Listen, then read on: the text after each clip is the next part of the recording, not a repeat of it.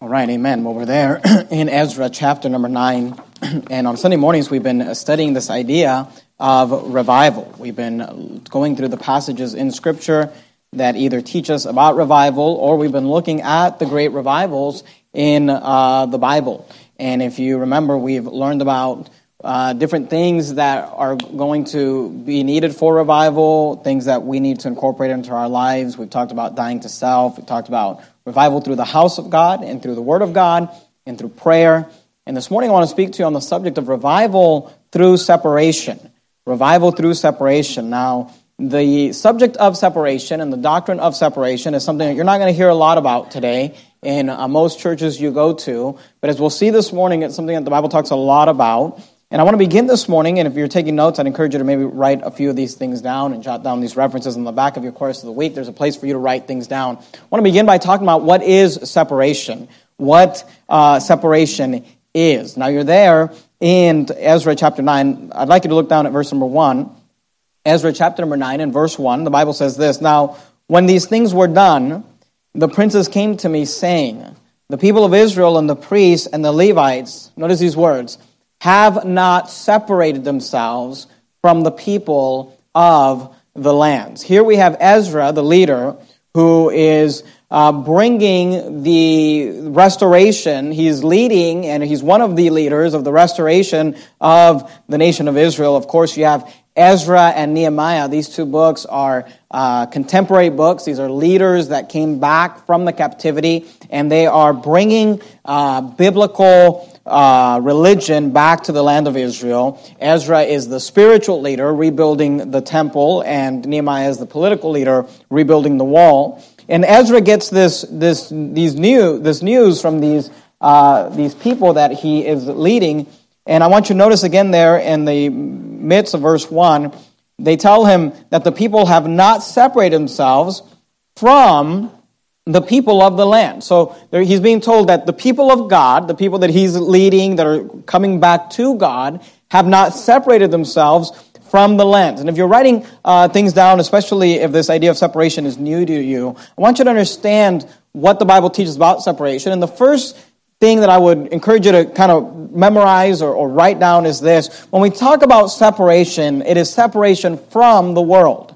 Separation from the world. He says they have not separated themselves from the people of the lands. He's talking about the people of this world, the people that are around them. He says, doing according to their abominations. He says the nations around us are heathen. They are abominable people. And the people of God have not separated themselves from the people of the land, doing according to their abominations, even of the Canaanites, the Hittites, the Perizzites, the Jebusites, the Ammonites, the Moabites, the Egyptians, and the Amorites. Look at verse 2. "For they have taken their daughters for themselves and for their sons." Now here he's specifically talking about the fact that they're actually marrying heathen people. You know, the Bible teaches this concept that we as believers should not marry unbelievers. The Bible says to not be unequally yoked together with unbelievers.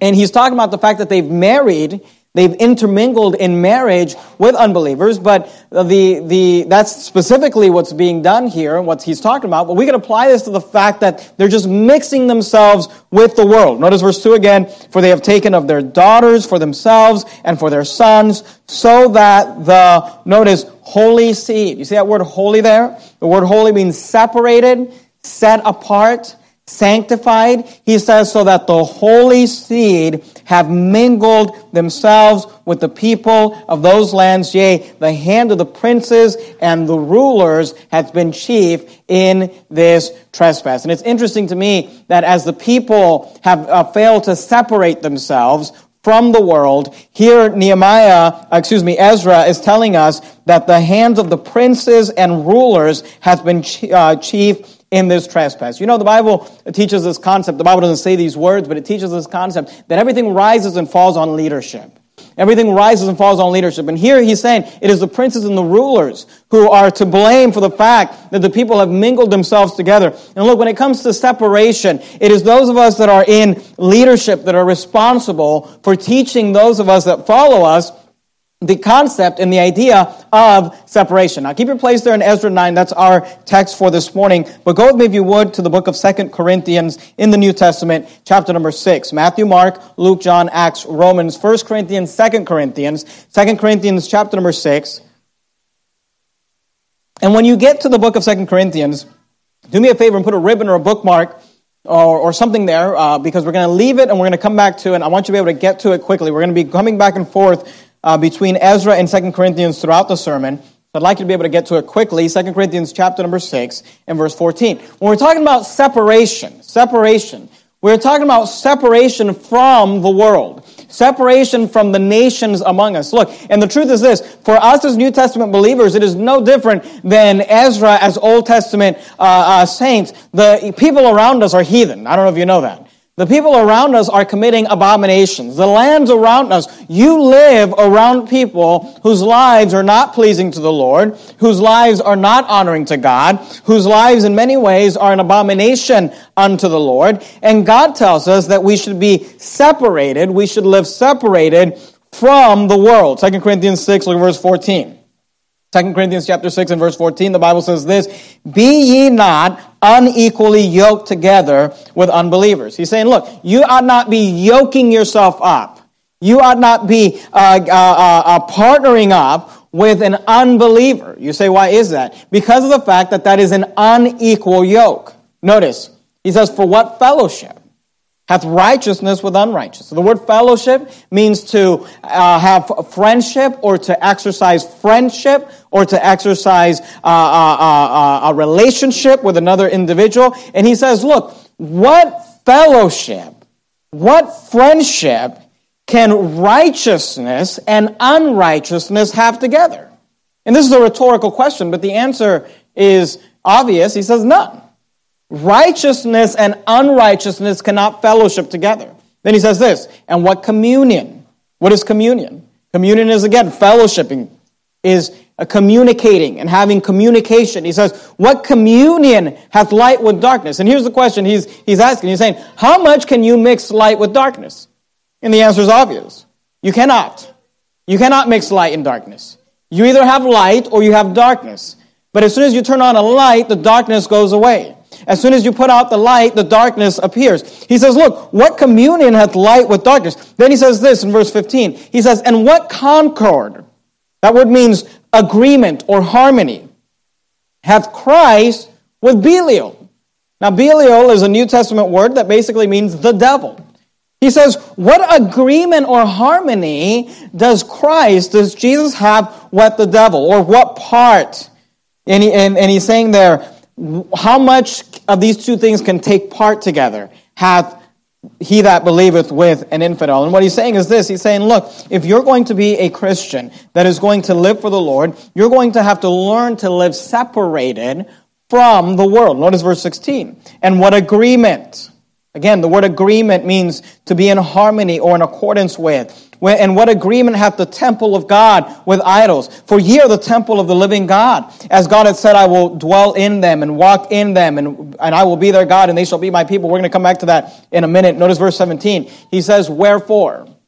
And I want you to notice this word wherefore. The word wherefore means for this reason. And you might ask, well, for what reason? Well, for the reasons that he just gave. Because he says, "What fellowship hath righteousness with unrighteousness? What communion hath light with darkness? What concord hath Christ with Belial? What part had he with that believeth with an infidel? What agreement hath the temple of God with idols?" And the answer would be a resounding none to all of those questions. These things cannot mix. Christ and the devil cannot mix. Light and darkness cannot mix. The temple of God and the temple of idols cannot mix. And here's what Paul would say in verse 17. He says, "Wherefore?" He says, "For this reason, come out from among them, and be ye separate, saith the Lord, and touch not the unclean thing, and I will receive you." See, when the Bible teaches the concept, when we talk about the concept of separation, if you come to Very Baptist Church for any length of time, you'll hear me talk about separation from time to time. And when we're talking about separation, I want you to understand that it is separation from the world. We are to come out from among them and be ye separate. Now, keep your place there in 2 Corinthians. We're going to come back to it. But go with me, if you would, to the book of Titus. Titus chapter number 2. If you're there in 2 Corinthians, you're just going to go past the book of Galatians, Ephesians, Philippians, Colossians, and then you'll find all those T books. They're all clustered together. 1st, 2nd Thessalonians, 1st, 2nd Timothy, Titus. 2 Corinthians, Galatians, Ephesians, Philippians, Colossians. Find the T books, 1st, 2nd Thessalonians, 1st, 2nd Timothy, Titus. Now, I realize that you have your place in Ezra, and I realize that I asked you to keep your place in 2 Corinthians, but I'd also like you to keep your place in Titus, okay? We're going to come back to those three a little bit. So please help me out and keep your place there so we can come back quickly, if you can manage that. Titus, chapter number 2, and I want you to notice verse number 14, because I want you to understand this, and I think this is where a big failure that happens when we teach and preach about separation, especially as fundamental Baptists, is that we fail to completely help people understand the concept of separation. Because here's the truth. When we talk about separation from the world, that's a pretty easy concept to understand. People get it. We're not supposed to be like the world. We're supposed to come out from among them and be ye separate, saith the Lord. But I want you to understand that that is really only one aspect of separation. To really understand separation, you need to understand that yes, it is separation from the world, but it is for the purpose of separation unto God. Titus 2, look at verse 14. Titus chapter 2 and verse 14. Notice what the Bible says. Who gave himself for us, talking about Jesus, that he might redeem us from all iniquity. See, when God saved you, he saved you from all your sins, right? From all iniquity. But that's not the only reason he saved you. He saved you that you might not go to hell. But it says that he might redeem us from all iniquity and, notice, purify. What does the word purify mean? It means to make pure. It means to cleanse. It means to clean up. It means to sanctify. Notice, and to purify unto himself a peculiar people. What does the word peculiar mean? It means unusual, special, different, set apart. See, when God saved you, he saved you from your sins, but he also saved you with the purpose that you might be separated, yes, from the world unto him. The Bible says, and purify, notice these words, unto himself, a peculiar people. When we talk about separation, what do we mean? It's separated from the world and unto God. Now I want you to notice what are our motivations for separation. Keep your place in 2 Corinthians chapter 6. We're going to come back to it. Keep your place in Titus. Go with me to the book of Ezra, if you would. Ezra chapter number 9. There really are two motives for separation. One is negative and one is positive. We'll start with the negative one because that's the one we usually think about when we think about separation. What are our motives for separation? Separation is motivated by and should be motivated by God's judgment. Notice verse number 3. And when I heard this thing, so Ezra is just leading, and all of a sudden he gets the news that a bunch of people from the nation of Israel, people that he brought with him to help restore the temple. People that he brought with him, people that agreed and said, yes, Ezra, we want to help you bring biblical religion back to the nation of Israel. We're going to work with you to create a land and to create a people that is called out unto the Lord. And now he gets the news that these same people who said, yes, we'll sign up, yes, we'll help you, yes, we'll separate ourselves unto God. These people have been intermingling and actually marrying and forming relationships with the abominable world. And I want you to notice Ezra's response, verse 3. And when I heard this thing, I rent my garment and my mantle. He ripped his clothes off. And if you read the Old Testament, you know this is something that's often done during times of humility and grief, where they'll rent their clothes. He said, I rent my garment and my mantle, and plucked off the hair of my head and of my beard, and sat down astonished. And that's an old word for the word astonished. Notice verse 4. Then were assembled unto me. Notice these words. Everyone that trembled at the words of the God of Israel. See, the truth is this. When you actually believe the Bible, you will practice separation. Because when you actually believe the Bible, then you actually believe that there is a God that judges. You actually believe that you will reap what you've sown. So here, Ezra, he's reading the Bible. He understands the Bible. The Bible tells us that Ezra was a ready scribe. And when he heard about this, he knew the consequences. So he rent his garments and his mantle. He plucked off the hair of his head and his beard. He sat down astonished. And then everyone that trembled at the words of the God of Israel because of the transgression. Notice, because of the transgression of those that had been carried away. And I sat astonished until the evening sacrifice. Verse 5. And at the evening sacrifice I arose up. Notice these words. From my heaviness. And having rent my garment and my mantle, I fell upon my knees. And spread out my hands unto the Lord my God. And said, oh my God. And by the way, you know in the Bible, the only times you see people spreading up their hands to God is during private prayer. This whole worship time of getting your hands up, you don't see that in the Bible. Only time you see the people raising their hands up is in a time of grief like this, when they're calling out to God as their Father. He says, I fell upon my knees, notice verse 5, and spread out my hands unto the Lord my God, and said, oh my God. Notice these words. He says, I am ashamed and blush to lift up my face to thee. And here we see the heart of Ezra as a leader. Everything rises and falls on leadership. And Ezra here is broken. And I'll tell you, I've never led a nation, but I've led a church, and I will tell you, sometimes you watch people. Sometimes you watch people make decisions and make mistakes and begin to go down a road where those of us who tremble at the words of the God of Israel know where that will lead, and it weighs on you. It's heavy. He said, I arose from my heaviness. He said, I am ashamed and blush to lift up my face to thee, my God, for our iniquities are increased over our head, and our trespass is grown up unto the heavens. Since the days of our fathers have we been in great trespass unto this day. And for our iniquities have we, our kings and our priests, been delivered into the hands of the kings of the lands, to the sword, to the captivity, and to the spoil, and to the confusion of face, as it is this day. Notice, look down at verse number 14, same chapter. Notice what he says. He says, should we again break thy commandments and join in affinity with the people of these abominations? The word affinity means to join in partnership, to create an alliance. He said, should we again break thy commandments and join in affinity with the people of these abominations? He says, wouldest not thou be angry with us? For thou hast consumed us, so that there should be no remnant nor escaping. I want you to notice, please understand this. He said, what should motivate me to live a separated life from the world unto God? The first thing that ought to motivate you is the fact that God is a God of judgment. I mean, if we were to draw close to God, if you were to get alone with God and lift up your eyes to God and lift up your hands to God and actually say, God, is my life pleasing to you? You might find yourself ashamed and blush to even lift up your face to God. See, the motivation for separation ought to be judgment. Ought to be the judgment of God.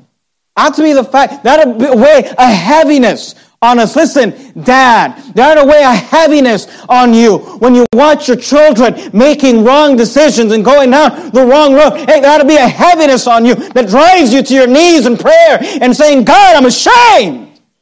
Lift up my eyes to you. Like Job would sacrifice for his children. Hey, as a pastor, sometimes the sins of the church, it weighs on me. Most of the problems we have in a church like this are due to carnal Christianity. And it can be heavy. The Bible says, obey them that have the rule over you, and submit yourselves, for they watch for your souls as they that must give account. That they may do it with joy and not with grief. And here we see Ezra having to give an account for those that are following him. And he's not doing it with joy.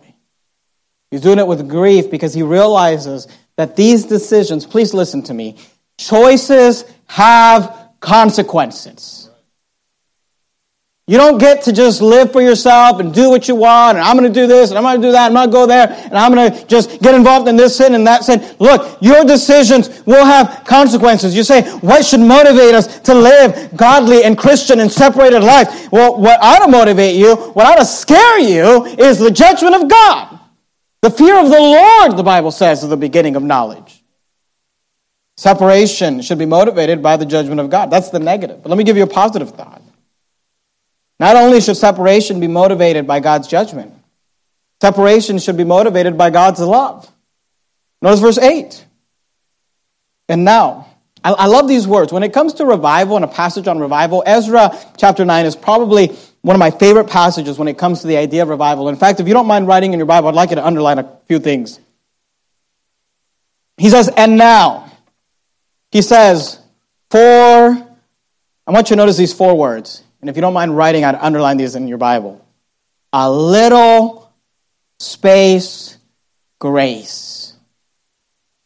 A little space grace hath been showed from the Lord our God. I don't know about you, but aren't you thankful that God, for a little space, has showed grace to you? Shown grace to me.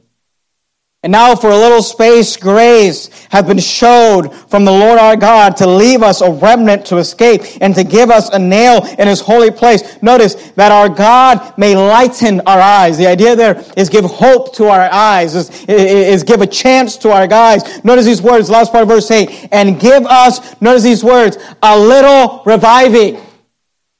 He says, and give us a little reviving in our body. You say, you guys are so negative. You want me to serve God because God's going to punish me and God's going to judge me and there's going to be consequences and God's going to come down hard on me. And look, you ought to serve God for all those reasons. But if you don't like the negative, how about this? Why don't you serve God because you love God?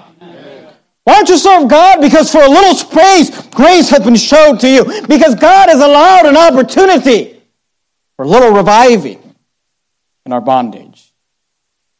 Notice verse 9, for we were bondmen, yet our God hath not forsaken us. Aren't you thankful that God doesn't forsake? For God hath not forsaken us in our bondage. But notice these words, hath extended mercy. Look, all of this can be applied to you and me. God has given a little space of grace. God has given a little reviving. God has extended mercy unto us in the sight of the king of Persia to give us a reviving, to set up the house of our God and to repair the desolation thereof and to give us a wall in Judah and in Jerusalem. And now, our God, what shall we say after this? We have forsaken thy commandments. He's saying, God, when you have been so good to me, when you have been so good to us, how could we but separate ourselves? Yes, from the world, but even more than that, unto God. Look at verse 11. Which thou hast commanded by thy servant the prophet, saying, the land unto which ye go to possess, it is an unclean land. With the filthiness of the people of the land, with their abominations which have filled it from one end to another with uncleanness. Look at verse 13. After all that is come upon us for our evil deeds and for our trespass, seeing that thou, our God, hast punished us, don't miss these words, have punished us less than our iniquities deserve. Every single one of us can say, God has punished us less than our iniquities deserve.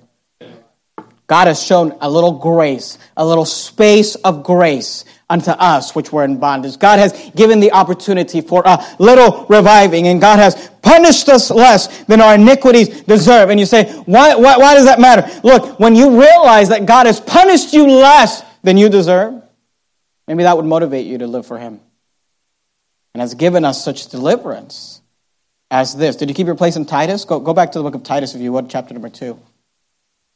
See, there is a motivation for separation that is this. Look, God's going to come down on you. God's going to correct you. God's going to chastise you. You will reap what you sow. There are consequences for the choices we make. And that's real and that's true. And we don't want to minimize that. But even more than that, do you know that God loves you?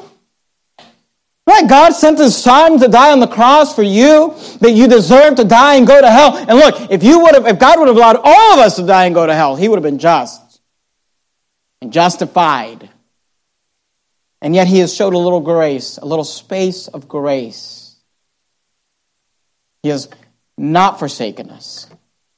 He has given us a little reviving. We ought to live for God. We ought to live separated lives just as a result of the love of God. Titus chapter 2, look at verse 11. Titus chapter 2, verse 11. Notice what the Bible says. For the grace of God. For the grace of God. Usually when we talk about the grace of God, we talk about salvation, right? And that's what he says. For the grace of God that bringeth salvation hath appeared to all men. What's the grace of God? The theological term for the word grace is unmerited favor. Favor that you did not merit, that you did not deserve, that you did not earn. For by grace are you saved through faith, and that not of yourselves. It is the gift of God, not of works, not earned, not something you merited. He says, for the grace of God that bringeth salvation hath appeared to all men. Notice verse 12, teaching us. What is teaching us? The grace of God. The grace that brought down salvation, the grace that brought down forgiveness, the grace that brought down mercy to us, that same grace that saved you ought to teach us that denying ungodliness and worldly lust, we should live soberly, righteously, and godly in this present world. You say, why should I live soberly? Why should I live righteously? Why should I live godly? Because of the grace of God. I don't like all these rules. That's what teenagers say. I don't like all these rules. Hey, how about you forget the rules and just realize that God has allowed you to be raised in a home where you have a mom and dad that loves you. God is allowing you to be raised in a home where, you say, well, my home has problems. Your home may have problems, but here's what I know. You're here. And there's a whole lot of kids in this world that wish they were in a home that would bring them to a place like this. And God has given you a little grace, and God has given you a little space, and God has given you a little time of reviving. And you say, well, I don't like all the rules. Okay, well, how about you keep the rules just because you love God? For the grace of God bringeth salvation. And the grace of God is what teaches us that we have to deny ungodliness and worldly lust and live soberly. Go to 1 John, if you would, chapter 4. Towards the end of the New Testament, you start at the book of Revelation and you head back. You have the book of Jude, one chapter. 3rd and 2nd John, they're each one chapter. Then you have the book of 1 John, just right towards the end. Revelation, Jude, 3rd John, 2nd John, 1 John. You can lose your place there in Titus and just keep your place there in 1 John, because we're going to leave it and we're going to come back to it. 1 John chapter 4. I want you to notice these words. See, sometimes we struggle. I mean, Jesus said, if you love me, keep my commandments, right? I mean, the Bible says that the greatest commandment is to love the Lord thy God with all thine heart, with all thy soul, with all thy might. And the second is like unto it, to love thy neighbor as thyself. And you say, well, I struggle with this idea of loving God. I mean, do I really love God? I'm not motivated to love God. And this is because we begin sometimes with the concept of love in the wrong place. See, when you begin with the concept of your love for God, you've already lost, because that's not how it works. The truth is this, 1 John 4:19, the Bible says, we love Him because He first loved us. While we were yet sinners, Christ died for us. You say, I don't have a motivation to love the Lord. Well, maybe you ought to focus on the fact that God loved me. We ought to dwell on the idea that God sent down His Son for me, that God has shown a little reviving to me, that God has not punished me as badly as He should have or could have, that He has punished us less than our iniquities deserve. When we begin with the thought of God's love toward us, then, hey, we love Him because He first loved us. Paul said this, the love of Christ constraineth us. See, separation, the concept of separation is from the world unto God. Motivated, maybe initially or temporarily by the judgment of God, but in the long run, it ought to be motivated by the love of God. It's like marriage. A young man gets married, a young lady gets married. They walk down an altar, they make vows. In that process, they are committing themselves to each other, right? For better or worse, and richer or poorer, till death do us part. But what they're also doing is separating themselves from everyone else. right? There is a separation for a young man. I'm separating myself from every other young lady out there, and I'm separating myself unto this young lady that I am committing my life to. A young lady would say, I'm separating myself from every other young man out there, and I am committing myself unto this man. And look, you have not lived your marriage the entire time just, oh, this is just so many rules, so much bondage, look, you ought to be motivated by love. A husband ought to be motivated by the love of his wife, by the fact that he loves his wife, the fact that his wife, she ought to be motivated by the fact that she loves him to maintain separation from others. We would use the analogy of a parent. I mean, this is the analogy that God uses. He calls himself the Father. Look, please understand this.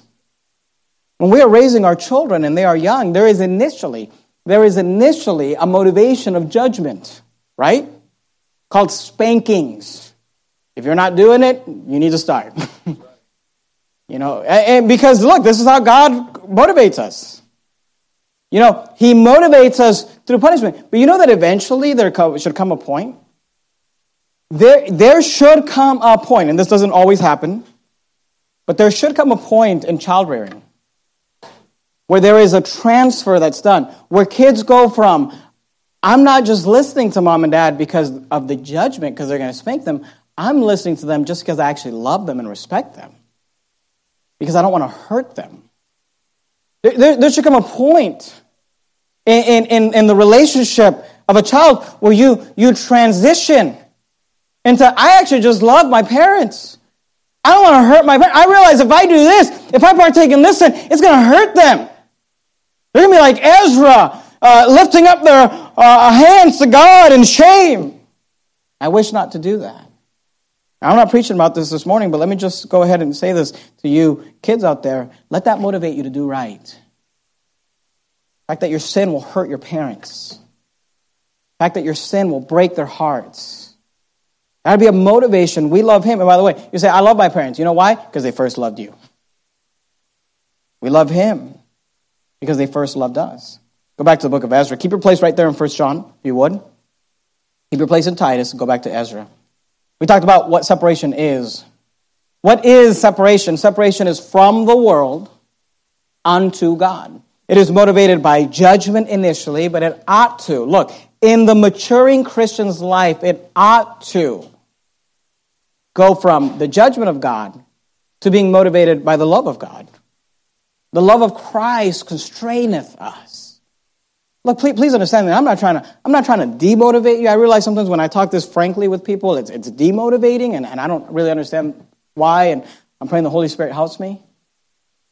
But if getting up and going soul winning on Saturday morning is just a huge, I just hate it so much. I just do it because if I don't, pastor's going to make me feel bad. Please, do me a favor, just stay home.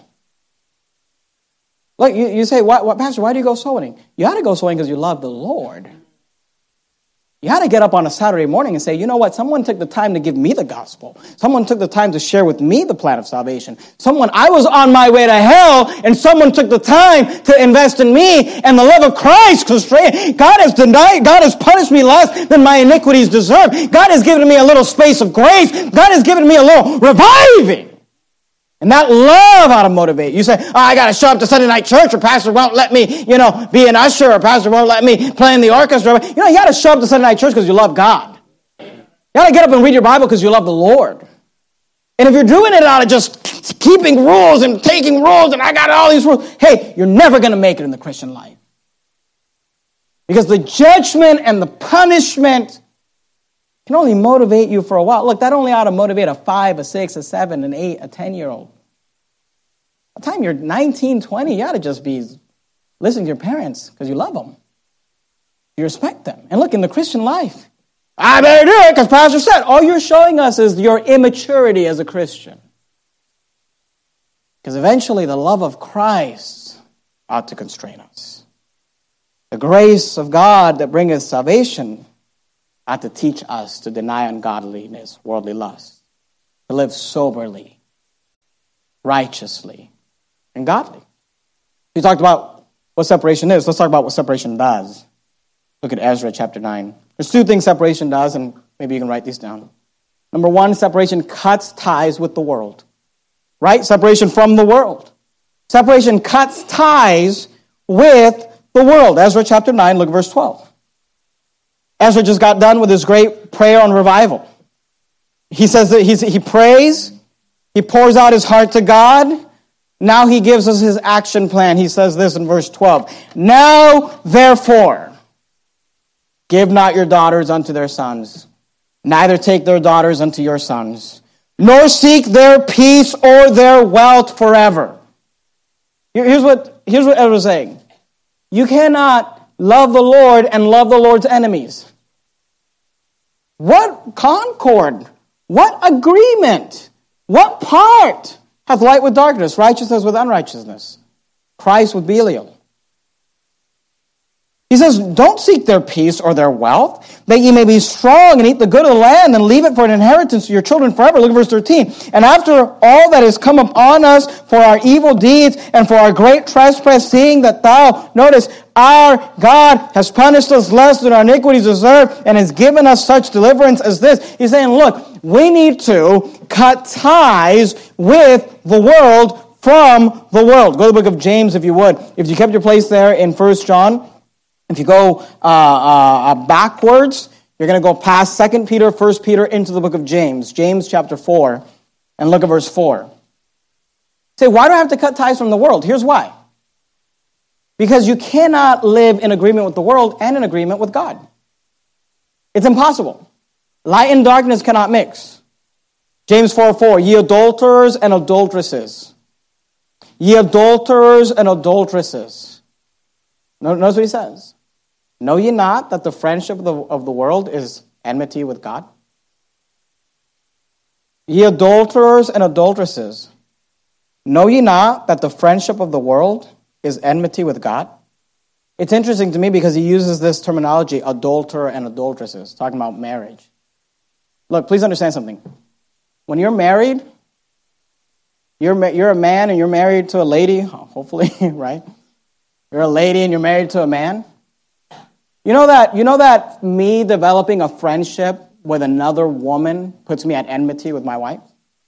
Well, that's not what the world teaches. That's not what Facebook teaches. I don't care what Facebook teaches. That's the truth.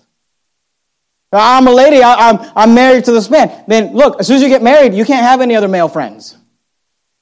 Ladies, men, as soon as you get married, you can't have any other female friends. Show me that in the Bible. Okay, ye adulterers and adulteresses, we're the bride of Christ. We're married to Christ. Know ye not that the friendship of the world is enmity? The word enmity means puts you at odds with God. Whosoever therefore will be a friend of the world is the enemy of God. See, you cannot be a friend of the world and be a friend of God. It doesn't work that way. If you're a friend of the world, you're the enemy of God. That's it. There's no neutral. There's no middle ground. There's no dead man zone. It's look, you're either an enemy of God and a friend of the world, or an enemy of the world and a friend of God. You can't have it both ways. This is why the Bible says, and be not conformed to this world, but be ye transformed by the renewing of your mind. Go to 1 John chapter 2. 1 John, you're there in James. You're going to go past 1 and 2 Peter, back into the book of 1 John chapter 2. 1 John chapter 2. Look at verse 15. Love not the world, neither the things that are in the world. See, here's what separation is. Separation is from the world unto God. Here's what separation does. It cuts ties with the world. Love not the world, neither the things that are in the world. If any man love the world, the love of the Father is not in him. Look at verse 16. For all. You see that word all? That means everything. It doesn't say for most. It doesn't say for some. It doesn't say because there's a few things. It says for all that is in the world. The lust of the flesh, the lust of the eyes, and the pride of life. And by the way, that's all that is in the world. The lust of the eyes, the pride of life, the lust of the flesh. He says it is not of the Father, but it is of the world. He says, look, if you're going to live a separated life, you're going to have to learn to cut. You're going to have to learn to cut ties with the world, because you cannot be a friend of the world, it puts you at enmity with God. Go back to the book of Ezra, if you would, Ezra chapter 9. What is it that separation does? Separation cuts ties with the world. Separation cuts ties with the world for all that is in the world. Look, you got to look at your life and look at your life and look at your life and decide, what is in my life that is from the world? That is of the world. You say, I don't know what that means. Okay, that is conformed, Romans 12, to the world. The word conform means patterned after. That looks like the world, that acts like the world, that smells like the world, that sounds like the world. What is in your life that is patterned after the world? Because Paul said, hey, be not conformed to this world. This is why you walk into Verity Baptist Church, it doesn't look like a rock concert in here. You say, most churches you walk into nowadays, the lights are off. They've got some strobe lights and lasers and fog machines. You say, why do they do that? Well, I'll tell you why they do that, because they're conformed to the world. Because people like rock concerts. They're trying to make their church seem like a rock concert. We're not trying to make our church seem like anything that resembles the world. Be not conformed to this world. Notice Ezra chapter 9. What does separation do? What does separation do? It cuts ties with the world. Here's point 2. Separation craves a relationship with God. Notice verse 14. Should we again break thy commandments and join in affinity with the people of these abominations? Wouldst not thou be angry with us till thou hadst consumed us, so that there should be no remnant nor escaping, O Lord God of Israel? Notice verse 15. O Lord God of Israel, thou art righteous. For we remain yet escaped as it is this day. Behold, we are before thee in our trespasses. Notice what he says. For we cannot stand before thee because of this.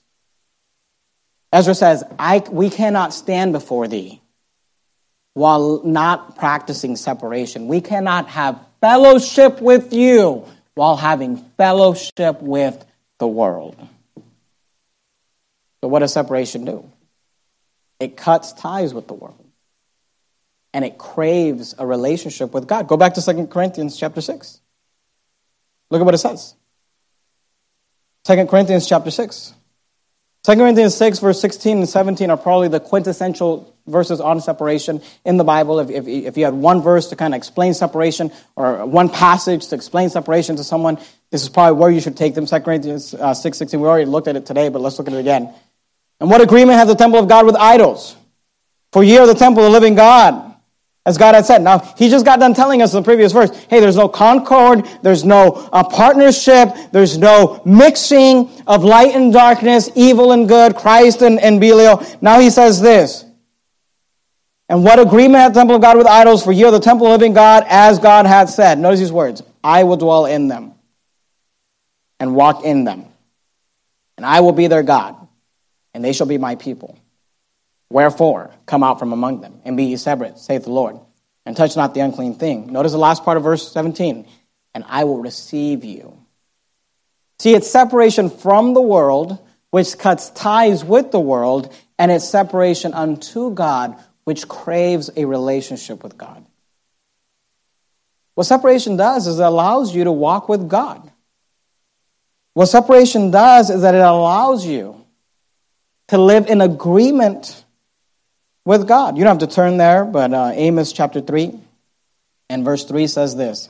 Can two walk together except they be agreed? Look, there's a concept taught in Scripture that you cannot walk in fellowship with someone and not be in agreement with that individual. You cannot walk with God and not be in agreement with God. This is why friendship with the world puts you at enmity with God. Can two walk together except they be agreed? We have a YouTube channel here that the Lord has blessed, and it's a blessing to lots of people, and people listen to it and all over the country and all over the world. And from time to time, people, and they're good people and well-meaning people, and we're not mad at them, of course, but from time to time, people will send us stuff from all over the country and all over the world, clips and videos and things, and they'll say, hey, maybe you can use this in one of your videos, you can use this in one of your documentaries, you could use this and that. And sometimes I look at these things and I think to myself, man, this is great content, but I can't use this. The music's too worldly. I can't use this. Just the way they're acting, the way they're interacting, it's just too worldly. Look, it is important that we maintain separation from the world. Why? Because you cannot walk with God while in fellowship with the world.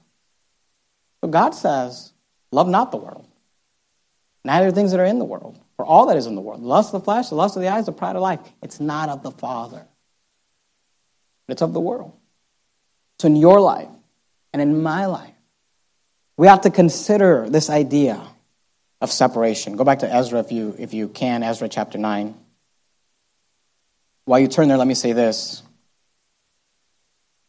Separation should not dominate the Christian life.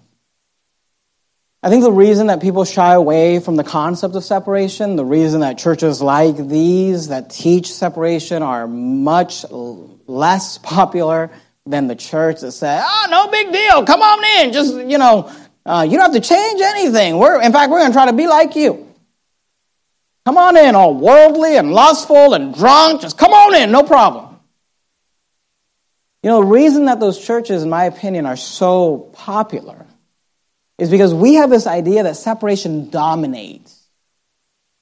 And when I go to a church like Verity Baptist Church, this Christian life is going to have to dominate me. It's going to put me in bondage. There's going to be all these rules, and my hair's got to be this long or not this long, and my skirt better be this long or whatever. You have all these rules. Please get this. If you think that way, and if we've done anything to make you think that or feel that way about separation, I'm sorry.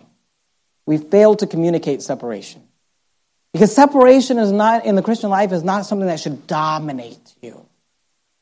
Put you in bondage. I have to do this. Separation should not dominate, but I will say this. Separation should permeate the Christian life. It should not dominate, but it should permeate. Okay, what does that mean? It means that it should be taken into every area of your life. In a sermon like this, the tendency is to go through a big, long list of things that you ought to live separated, and I don't think there's anything wrong with that, and I might do that from time to time. But honestly, I'd rather let the Holy Spirit do it. I can say this, though, in the Christian life, separation ought to permeate every area of your life. Look, when you get up and get dressed in the morning, you got to ask yourself, am I being separated in my dress from the world and unto God? Am I dressing like the world? Is this something that God would find honoring? When it comes to your music, you got to ask yourself, is this separate from the world and unto God? When it comes to what you consume, what you drink, what you put in your body, is this honoring to God? Is this separate from the world? When it comes to what you watch, what you read, here's what I'm telling you. You say, you're trying to dominate. I'm not trying to dominate. I don't think separation ought to dominate your Christian life, but it should permeate your Christian life. What do you allow your kids to read? Is it separate from the world and unto God? What kind of entertainment do you allow in your home? Is it separate from the world and unto God? Oh, well, it's just little kids watching video. Hey, you let little kids watch videos with a bunch of worldly music on it. Don't be surprised when they're listening to a bunch of worldly music as teenagers. Is it separate from the world and unto God? Look, the love of Christ constraineth us. Separation doesn't dominate. It should not dominate. It doesn't dominate my life. It doesn't dominate my wife's life. It doesn't dominate our home. But it should permeate everything we do. Everything we do ought to be done through this lens. Is this pleasing to the Lord? Is this something that I can do in agreement with God? Is this separate from the world, not for the sake of just separation from the world? Look, some people think separation is just for the sake of separation. You start going down that road, you're going to become Amish. I mean, that's the truth. We can't use technology. Well, look, is God against you using a phone? You understand that? It's not separation for the sake of separation. It's the purpose of separation from the world unto God. Here's what Ezra says, look at it again, verse 15. O Lord God of Israel, thou art righteous, for we remain yet escaped. As it is this day, behold, we are before thee in our trespasses. And he says, for we cannot stand before thee because of this. Please get this. Is there something in your life? There's something in your life that is cutting off fellowship between you and God. If there is, then you got to cut it. Cut the tie. Crave a relationship to God. And allow separation, the concept, the idea, to permeate your life. Because here's the thing. You say, how does this connect to revival? Can two walk together except they be agreed? We learned in the first week, what is revival? To know God and to make God known. How can you know God? How can you walk with God when you're living at enmity with God? Let's bow our heads and have a word of prayer. Heavenly Father, Lord, we thank you for these concepts in Scripture. I know they're not popular. I know people don't like to hear it or listen to it. In general, I know in this church people love you and they live separated lives. Lord, I pray that you would help us. From time to time, we need to be reminded. Why do we do what we do? Why do we live like we live? Why do we have the standards and the separation? For some, sadly, it's because mom makes us do it. Dad makes us do it. Pastor makes us do it. But Lord, I pray you'd help all of us to transition from because we have to because we want to. Not because separation dominates us, but because separation permeates us.